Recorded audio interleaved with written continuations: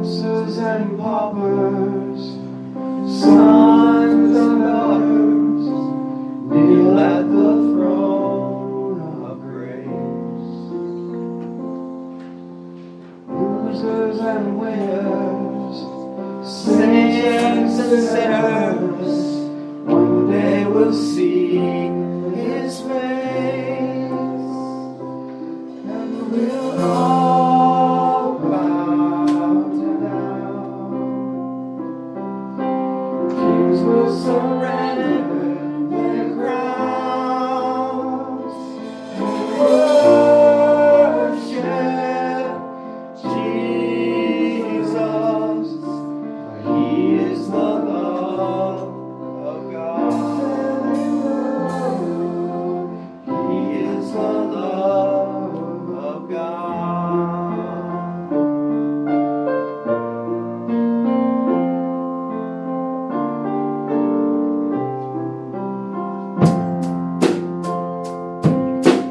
Summer and winter, mountains and rivers, whisper the Savior's name. Awesome and holy, friend to the lonely, wherever His love will reign, and we'll all bow down. Kings will surrender their crowns. So just by a matter of housekeeping, we have been working our way through the book of Deuteronomy, and we have a video about learning from the book of Deuteronomy, but we will play it later after the sermon in between as they're working on the technology aspect of it back there. And so that will be coming in between. And so at the end of service today, we have a brief break, and then we'll have the membership meeting. And so we'll play that video for you at the end of service. In preparation for this sermon, I discovered something about myself, and I was trying to figure it out exactly what it was. And so I went to a young lady who is a Christian girl, and she is a child. She is not an adult. And that means she does not have a ton of Bible knowledge. And I asked her just a few simple questions, and I'm going to relate that conversation to you now, and then you're going to, I think, see why when we look at the text. Okay? So it goes something like this. I asked her, I said, so what would happen, what would you do if you had a friend come over to your house that had a favorite toy, like a plushie, stuffed animal, something, and she's a young girl. And I asked her, and I said, what would happen if you had a friend come over to your house, and she left that favorite toy there, and then left and went home? And I said, and then you discovered after she left that the favorite toy was there. What would you do? And she said, well, right away I would go to my mom, and I would say, Mom, we need to call this person and tell them that they left their toy, and try to get it back to her, right? And we assumed that the friend was a girl. And I said, okay, that's good. I said, and what if the friend lived far away, so you couldn't easily get it back to them? So, well, we still call. She said, maybe we could mail it to them. And I said, and if you couldn't mail it to them, so well, then we could hold it for her, right? And then maybe get it back to her at a later date. And I said, now what if you kept it for a long time, and then you kind of liked it? It was a toy that you also liked. You played with it some, whatever, you had it for a long time. And then your friend came back and asked you for it. What would you do? She said, well, I would gladly give it back to her because it belongs to her, and it was hers in the first place.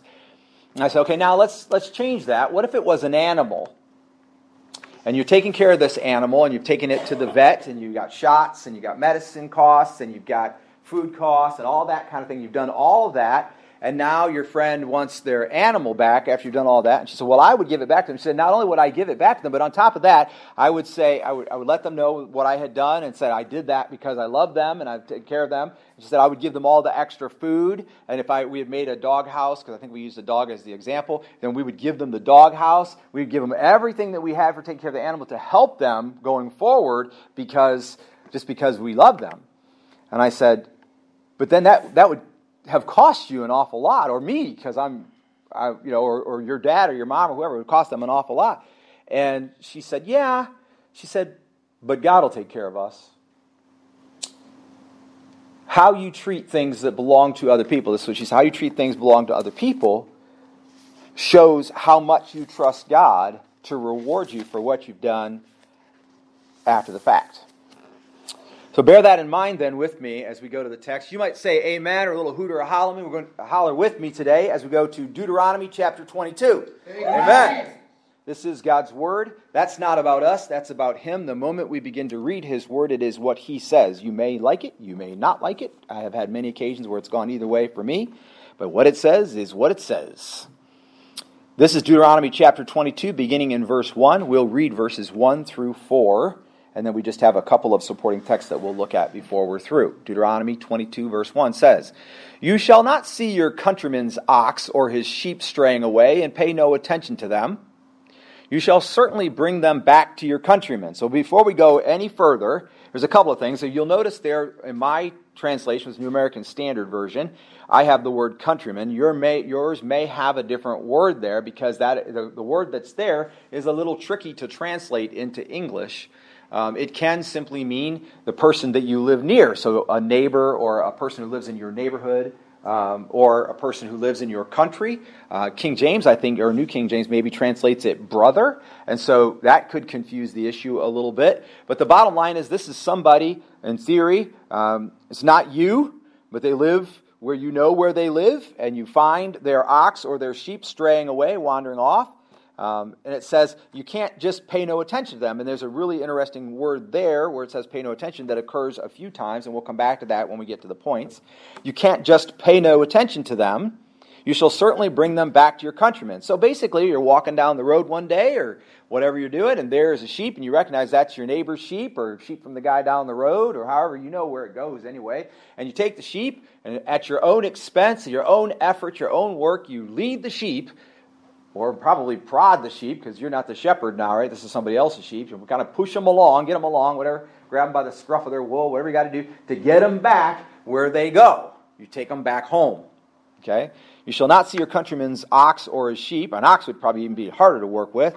Straying away and pay no attention to them, you shall certainly bring them back to your countrymen. Verse 2 says, "And if your countryman is not near you, or if you do not know him, then you shall bring it home to your house, and it shall remain with you until your countryman looks for it, then you shall restore it to him." So now we have a new case wherein we find the ox or the sheep, but we don't know to whom it actually belongs, but we know it doesn't belong to us, right? So we're going to take it back to our house, and we're going to take care of it, and that's a lot, right? That's feeding, if you don't shear a sheep, for example, it can become very unhealthy. So it's shearing, and you may profit from the wool.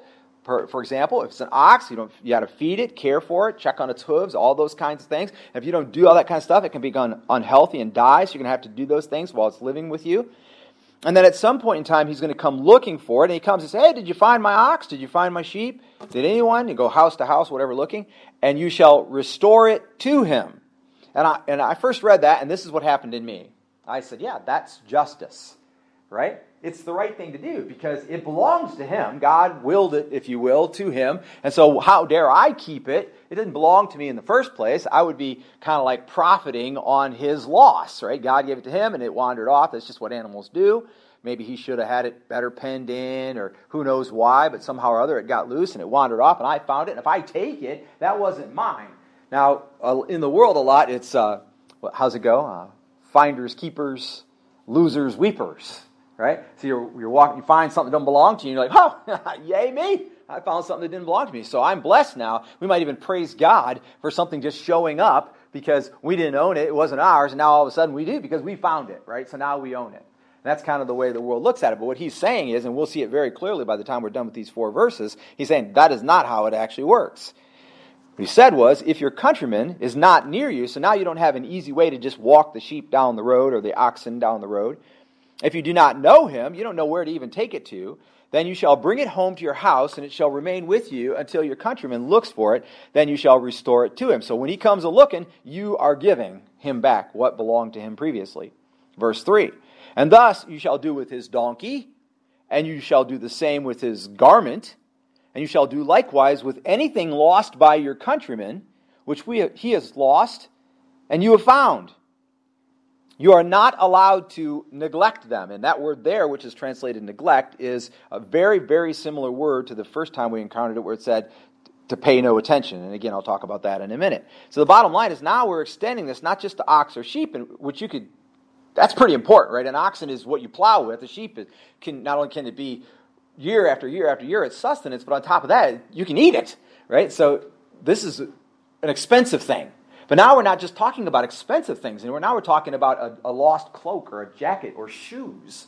We're talking about anything that you might find that pretty much you're sure doesn't belong to you. Now, very simply on the surface, the bottom line is, if it doesn't belong to you, don't take it. But is that what he's saying? He said, if it doesn't belong to you, don't take it. I teach my grandkids all the time, and I've taught Ariana, if it doesn't belong to you, don't touch it.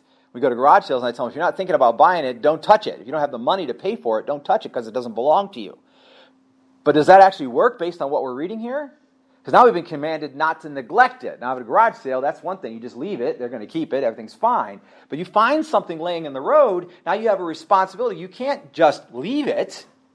Because if you just leave it, it's going to degrade. It'll go to worthlessness, and it's never going to find its way back to whoever it was unless they come along looking for it. Sometimes you're driving along the road, and you'll see a hubcap sitting up against the pole. And people put it there because it came off a car, and they're hoping the person drives that route and they're going to see it again. If they take it home, they're never going to get it back to the person to whom it belongs, right? But at the same time, if they just leave it laying in the grass, it's never going to get back to the person it belongs to either. So they've done something in an effort to try to get it back to the person who it belongs.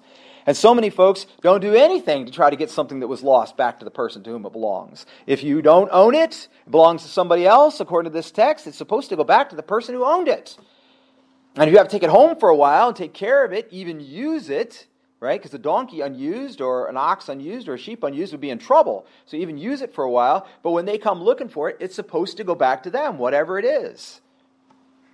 And you're not allowed to neglect them. So you can't just put the animal away and don't do anything with it. You have to take care of it. And you're going to have to feed it. You're going to have to bathe it if it needs bathed. You're going to have to check its hooves and maybe get it a shot from the vet if it's getting sick. Whatever. All those kinds of things. Now verse 4, it says, "You shall not see your countryman's donkey or his ox fallen down on the way and pay no attention to them." That's that same phrase again.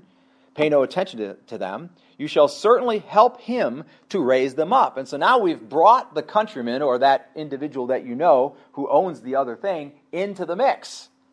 They're there. So they're walking their ox down the road, and all of a sudden their ox steps off the edge caves in a little bit, and now it's in the ditch, and they're trying to get the ox up out of the ditch, and it's a lot of work to do that. The ox doesn't want to do it under its own power, so somebody's going to pull it, and somebody's going to push it, but if you're just one man, you can't pull it and push it at the same time. And so it says you can't just leave him in the ditch. You can't just leave him in the ditch. Rather, you have to help him get his ox or his donkey or whatever up out of the ditch. Now, this probably doesn't apply with shoes or a coat or whatever. This is talking about an animal, but the bottom line is this is where the individual in question is there. And you can't just look away. They're in a hardship with their animal, and you can't just look away. You can't pay no attention to them. Rather, he says, you will certainly help him to raise them up. All right, so that's the text for today. The first thing I want you to see here is you don't look the other way. I was in a college class at Owens, and it was a business management class, actually. It was talking about how people treat people.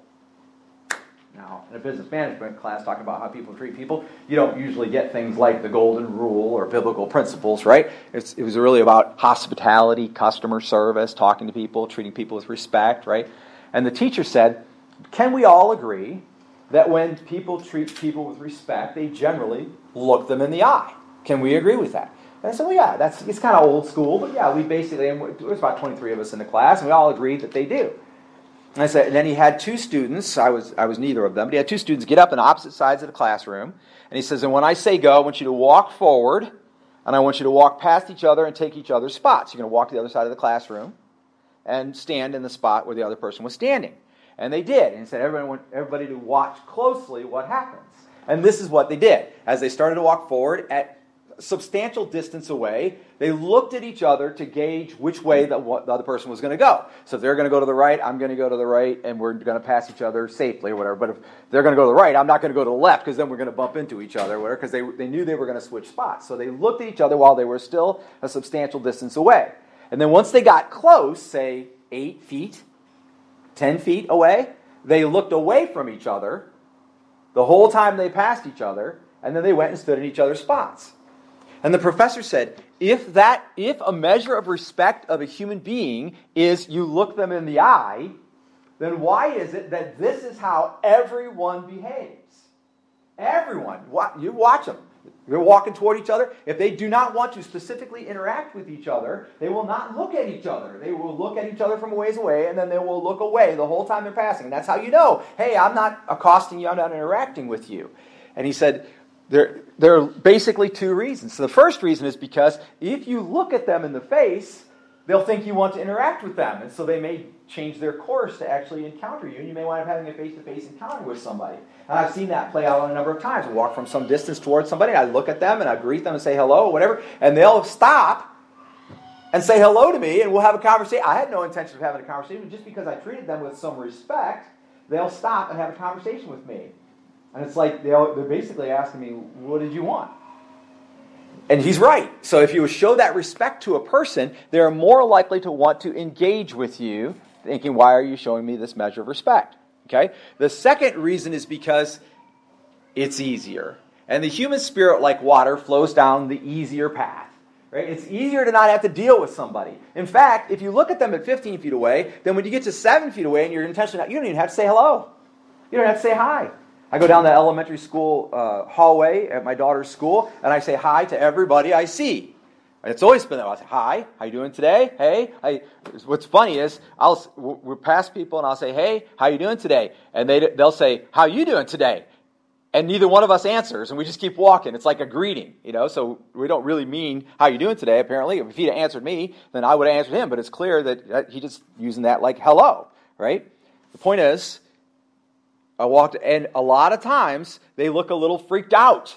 Like, why are you talking to me? I'm just saying hello, right? When I lived in Mason, when I first moved to Mason, Michigan, I discovered something. It's a town of about 5,000 people, which is the same as what Northwood is. But in Mason, everybody waved to everybody else. It was a very community, right? So you'd be in your yard mowing, and somebody would drive by in the car, and they wave to you while you're pushing the mower. You push the mower down, you look up, and there they are waving to you, and you're waving back while you're... Like, whatever happened to that, right? In Northwood, nobody waves to anybody, right? I talk to my neighbor every chance I get. I talk to my neighbor every chance I get. But if I'm driving down the road, then nobody waves at me. I wave at them, and they go, like, what is that? What's he doing with his hand? Like, they don't know what that means, right?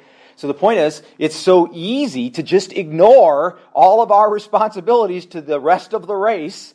Because, why? Because we've chosen our responsibilities for ourselves. So there's a phrase that occurs in here that essentially means don't look the other way, or don't, and it has another meaning which I'll show you with you in a second. It's kind of cool. And the phrase is hitalem or hitalem ta, and I'm probably pronouncing that badly because I'm not a Hebrew scholar. But the bottom line is it means to not neglect. That's how it's being translated here. To not pay attention. But what it really means is to hide yourself. And now you see, don't you? As we go about our days all day long, this is what we're doing. We're hiding ourselves. We're in fear of what others will think of us. We're in fear that we may not be adequate to do what needs to be done. We have our little pet peeves, and it bothers me when they do this, and it bothers me when they do that. And if we interact with other people, eventually they're going to hit those pet peeves. And we're going to be bothered. Nobody wants to be bothered. And by the way, when we're bothered, oftentimes we do not react the way that even we think we should. And so what we're doing is we're busy hiding ourselves. And what this text says, you have no right to hide yourselves from other people who live in the country in which you live. You have a responsibility, rather, to help, to intervene. And I would submit, not to get ahead of myself, to take a certain amount of risk. You have a responsibility.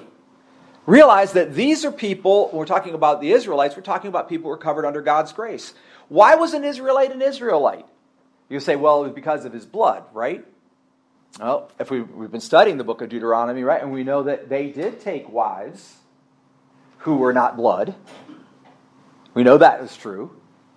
And so that doesn't hold true. The Israelites were the Israelites because one reason only. Because God said so. Out of Egypt I have called my son. He chose the Israelites when they were not a people at all and made them a people, much like he has done with those of us who are Gentiles, which is probably everybody in this room. And just as they had a responsibility to treat everyone with respect and to not neglect, to not hide themselves from others who were under God's grace, we have the same responsibility. This is even more empowering because we have folks that don't know Jesus, and they have the right to be people who do know Jesus. And the only thing stopping them from being people who do know Jesus in some case is people who know Jesus not being willing to invite them to know Jesus. I know this great guy that you really need to know. And so seldom we even say. Because while we're hiding the us that Jesus has made us, we can never get around to exposing the Jesus who made us, the us that we are. Don't look the other way. Do not neglect. Do not hide yourself. I get it. I'm going to just be plain if I may. I get it. You're kind of freakish. It's okay. I'm kind of freakish too. Well, what does it mean? We're unique. You're only equal with another human being if you have individuality. That's what's so comical. There's always so many people in the world trying to be unique, right? So I'm going to be unique. I'm going to pick on it. I don't mean to, but I'm going to be goth, for example. You know how many goth there are in the United States? Last I saw, over 12 million. Now, that's real unique. Why don't you just be you and stop hiding you behind the guise of being unique? The more you try to be unique, the less unique you're probably going to be. So the bottom line is, don't look the other way. Don't hide yourself. Be who you are and care about the people that you encounter and the things that belong to them. That's what the text is talking about. Share with you an illustration that goes way back. 20 years ago, I had a friend of mine, and we were playing a game together, him and myself and about 6 other guys. I'm sitting around a table, and he had his arms on the table like this, and he had his head leaning on his hands like this. And after about an hour, he was gently snoring. And we were pretty sure he'd fallen asleep, because that's when people snore usually. And we began to talk about him, not in any mean way, just mentioning some things about him and what the way he was playing the game and like that. And he never responded. And then somebody said, he's not responding because he's asleep, and they called him by name when they said that. And I'll just say Joe. Joe's not responding because Joe's asleep. And he said, I am not asleep. Just like that. And we all chuckled. And he said, well, we've been talking about you for like 5-10 minutes and you didn't say anything. And he said, I heard you. And we said, well, if you heard us, why didn't you answer? And he said, because I didn't think it was important. Just like that. And it became a long-standing joke in our group of friends that I didn't think it was important. Listen to me. It is important that you stop hiding yourself.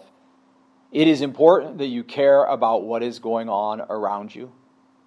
People around you are contemplating suicide. People around you are struggling with addiction. People around you are struggling with hunger. People around you are laboring away in generational poverty. People around you do not know Jesus. People around you do not have an eternity with God after this life.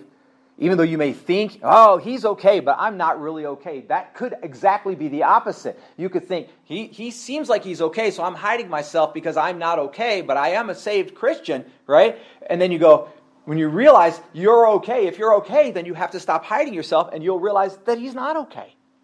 Some of the greatest human beings I have ever known later got saved. Most of them, in fact. Stop hiding yourself. It is important. What's going on is important. You may feel like you don't have the resources. If you legitimately don't have the resources, God's not asking you to spend them.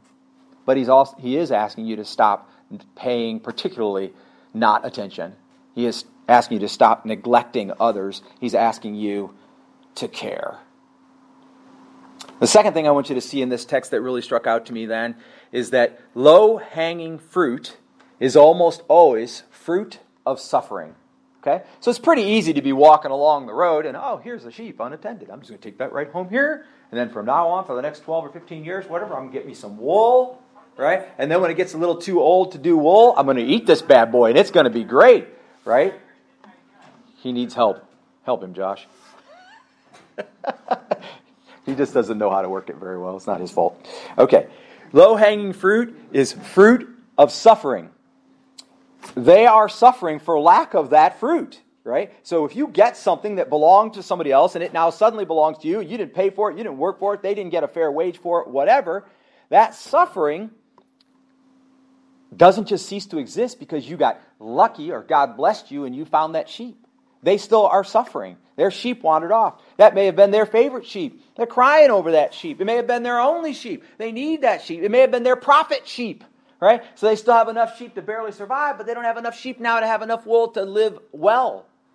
And the bottom line is, if it's suffering, they may cry out. And I ask you, if they are crying out to God in suffering, who are they crying out against? The sheep? Oh, Lord, punish that sheep that wandered off. I feel so... break its neck wherever it is, God. No. They're not praying against the sheep. It's just a stupid sheep that wandered off, or an oxen, or a donkey, right? They're not praying against that. They're praying against the person who took the sheep and didn't bring it back. Someone stole my sheep. Lord, give me justice. Now, what they really want is their sheep back, right? That's what they really want. They've lost it. They didn't mean it. When their car breaks down and they don't have the money to fix it, they're sad. They really want their car fixed. But make no mistake.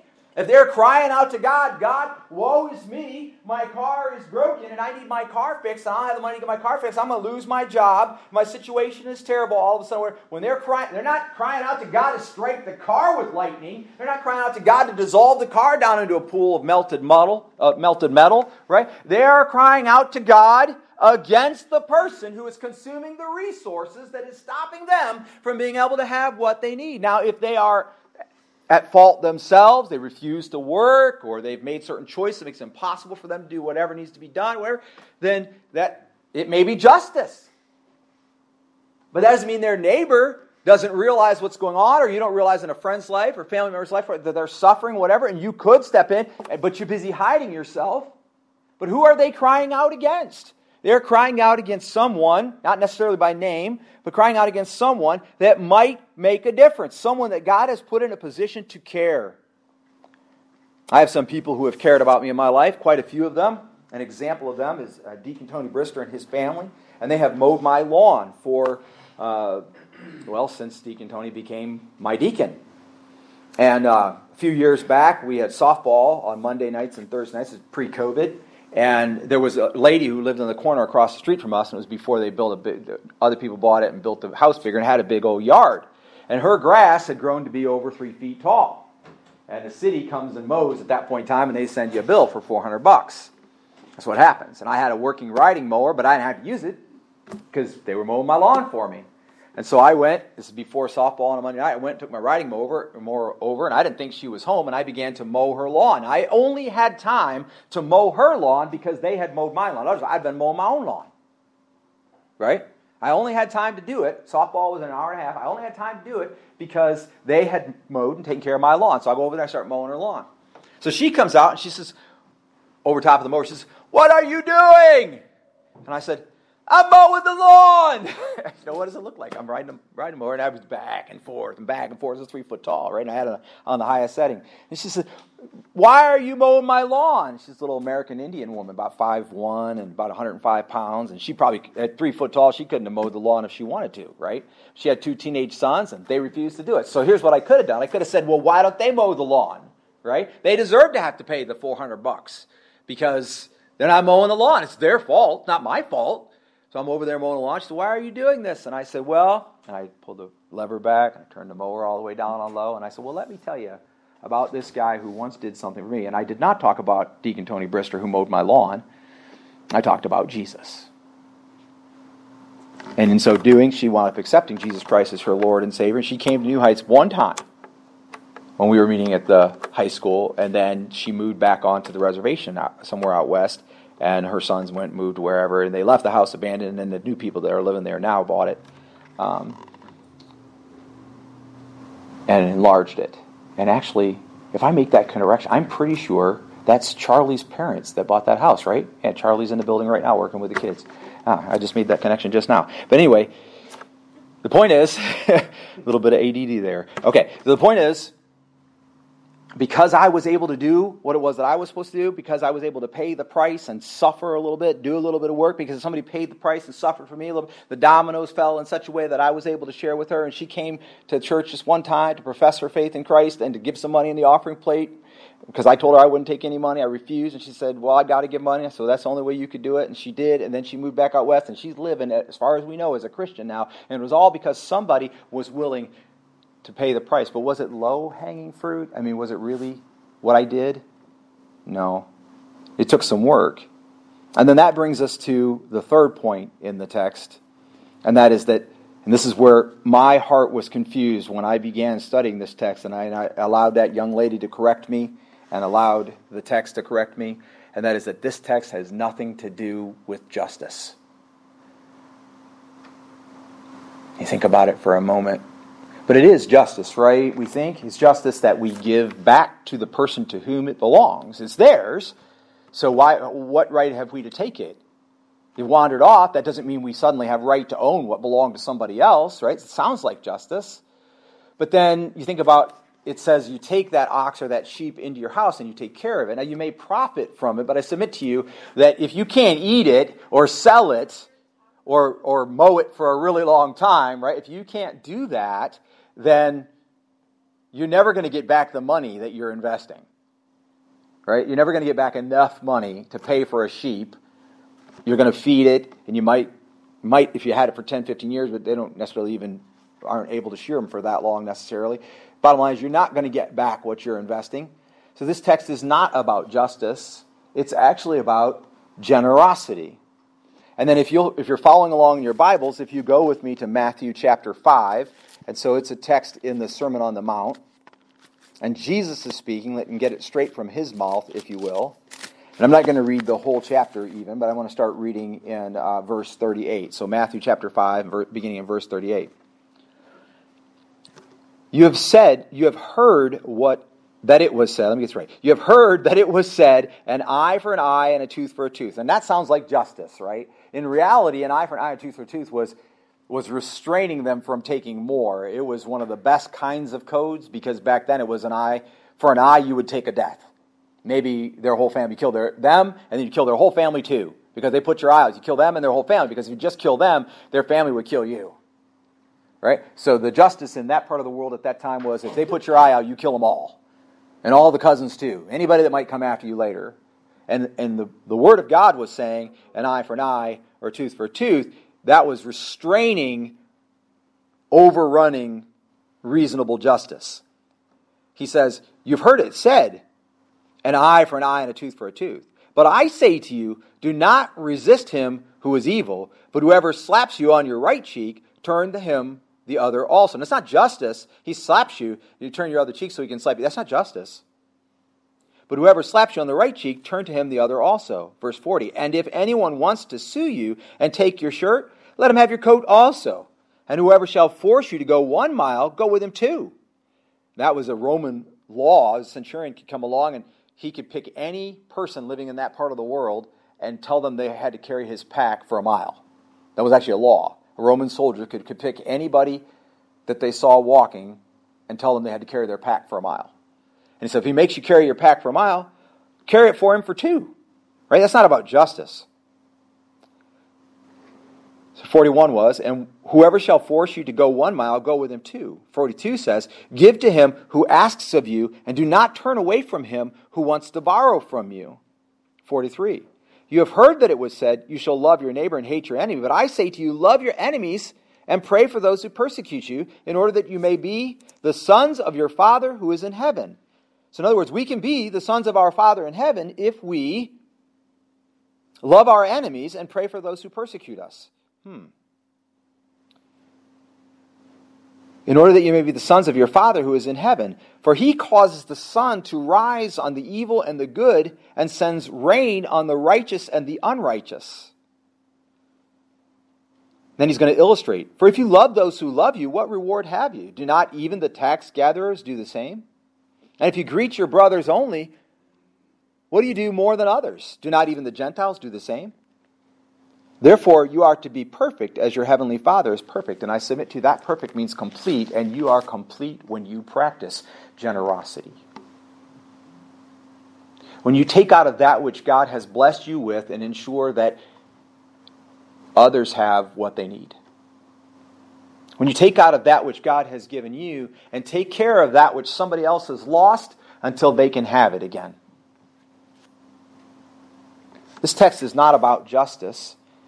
It's not that it's justice to take care of an ox or a sheep or a donkey that someone has lost, or to stop and help them get out of the ditch, even though we like to think that. Man, I wish it was. You know why?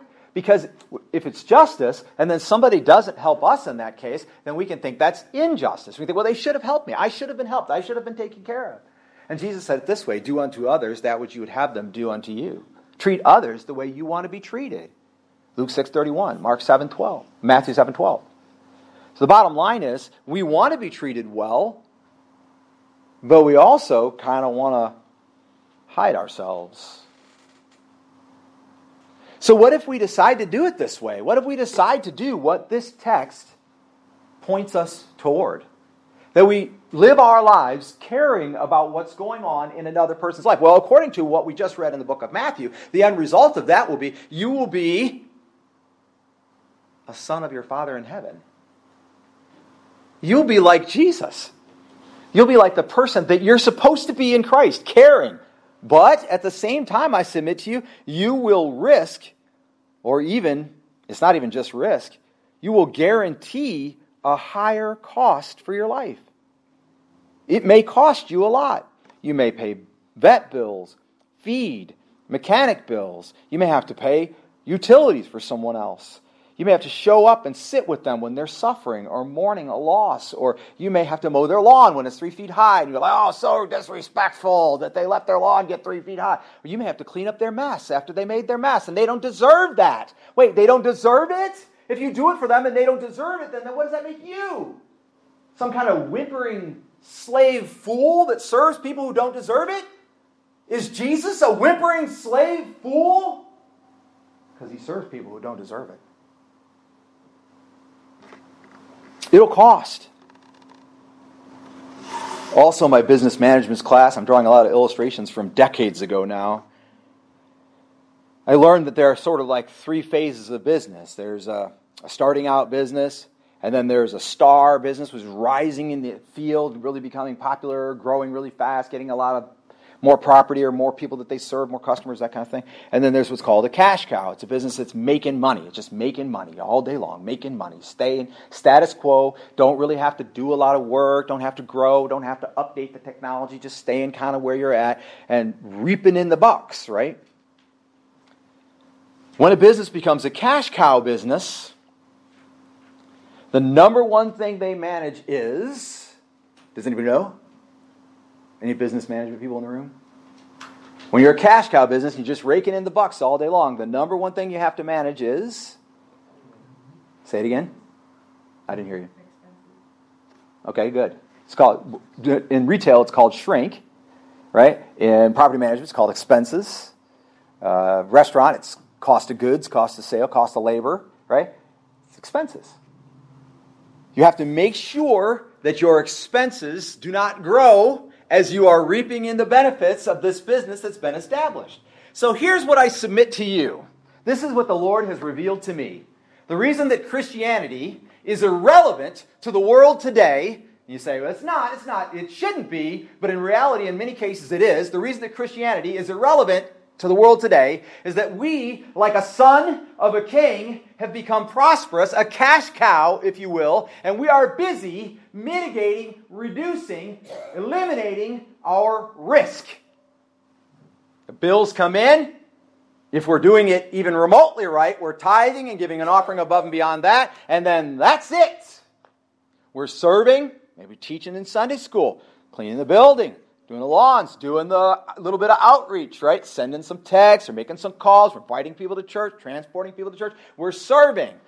For years after I became a Christian at East Toledo Baptist Church, I taught the gospel on Sunday mornings. Whatever was in the Sunday school material, I taught. But when I would leave the church building, there was no out there in the community caring about everybody everywhere I went, talking to everybody about Jesus wherever I went. Because for me, being a Christian meant while I was in the church building, while I was with the church, I was this kind of person. But while I was out in the world, I had my guard up. I was essentially hiding. Being careful. Why? Because it will cost you something if you walk around caring about what's going on in other people's lives. Eventually, it's going to cost you something. Because if you keep caring, you're eventually going to go, I've got to do something.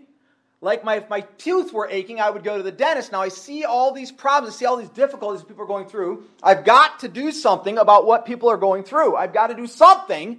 or I just can't stand it anymore. And so if you're going to walk around not hiding yourself, caring, not picking the low-hanging fruit and profiting off other people's suffering, walk around in grace and generosity, it's eventually going to cost you something. And I submit to you, it had better cost you something. David understood, who would later be called a man after God's own heart, even though he did some bad things in his lifetime, and so have we. If you want to look, this is our last text for the day. We'll read it in 2 Samuel chapter 24. 2 Samuel chapter 24. In 24, which will mean later, when you look it up again, it would be easy to remember. 2 Samuel 24. However, the king said to Araunah, "No, but I will surely buy it from you for a price. For I will not offer burnt offerings to the Lord my God, which cost me nothing." See, David wanted to make an offering. And God's like, all you've done for me, I owe you this and more. Take what you need. And David said, no, I will not give to the Lord that which cost me nothing. I will not make an offering to God that which cost me nothing. And Jesus understood it fully. In fact, he understood that when it costs you something, it's worth something. And if it costs you nothing, it costs somebody something. It's low-hanging fruit, and there's a good chance they're crying out against you to God, and you will not benefit from it. In fact, you may suffer for it if God delivers justice. And he often does. What happens if you try to live this way? If you stop hiding yourself, stop plucking the low-hanging fruit and benefiting by other people's suffering? If you start becoming a person of grace and generosity, caring about other people and stepping up and helping them get their ox out of the ditch, which you'll probably never see an ox in your lifetime, but you can see the metaphor, the symbolism, helping them deal with whatever the emergency thing is in their life that they need to fix right now, whatever that is. What if you step in? It will cost you something, and it had better. Because if it doesn't, if you cannot find a time in which you have stopped hiding and started caring, started behaving generously toward other people, then there is a very good likelihood that you, my friend, are not a follower of Jesus Christ. Because Jesus Christ is a man who gave people his entire self when what they deserved was hell for an eternity. And he did that for me. And he did it for you. And if he did it for you, how can you go around hiding yourself? How can you pluck the low-hanging fruit and benefit by other people's suffering? How can you not live in generosity? Stop thinking about, well, if I have a few more dollars, I can buy this, that, or the other thing. And start thinking along the lines of, if I have a few more dollars, I can help somebody. And when you do that, you will have become like a son or a daughter of your Father in heaven. Moses got it. And he gave it to us. I ask the praise team to come forward at this time and lead us in our closing hymn. If you're here today and you realize that you've been hiding yourself, and it's time to stop. Time to start caring about what's going on in the world, getting out there, seeing where people are hurting and making a difference. And you realize that will cost you something. Eventually it will cost you something. There's no doubt about that. If you care, it will cost you something. It may cost you virtually everything you have. If you follow Jesus and all of the disciples, it will cost you everything you have.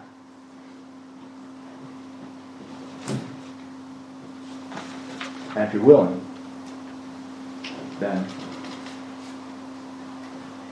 make that decision in your heart and your mind right now and just say, okay, God, I'm willing to be that person who cares, who doesn't hide, who shows up to make a difference.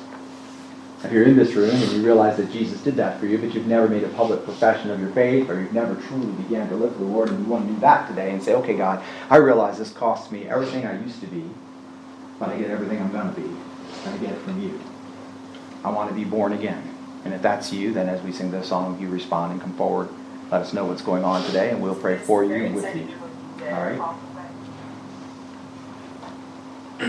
As we sing this song, would you stand with us then and sing? But if the Lord is moving you to respond, then you just respond.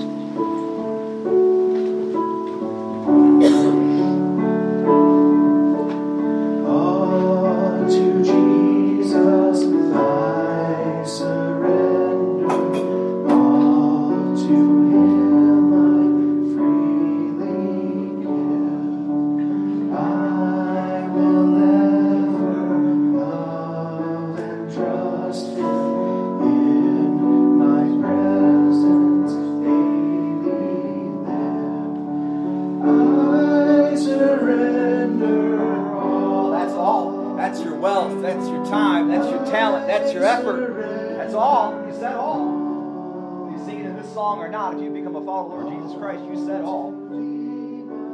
Blessed Savior, I surrender all. Thanks for choosing this podcast by New Heights Fellowship Baptist Church of East Toledo. Hope you're feeling generous today as the Lord has blessed you and He gives us our blessings that we may bless others. If you'd like to give to New Heights Fellowship Baptist Church, you can do so by visiting our website, which is churchtoledo.com or newheightsfellowshipchurch.org. And then you can also give in our app, which is Life, 4 Toledo, and that's available in the iOS or Android cell phone app stores. You can also text GIVE to 419-419-0095, and it'll allow you to give by credit or debit card. And then finally, you can send checks or whatever to 255 Hefner Street, Toledo, Ohio, 43605. Thank you so much for tuning in, listening, and I pray that we will all reach new heights in Jesus.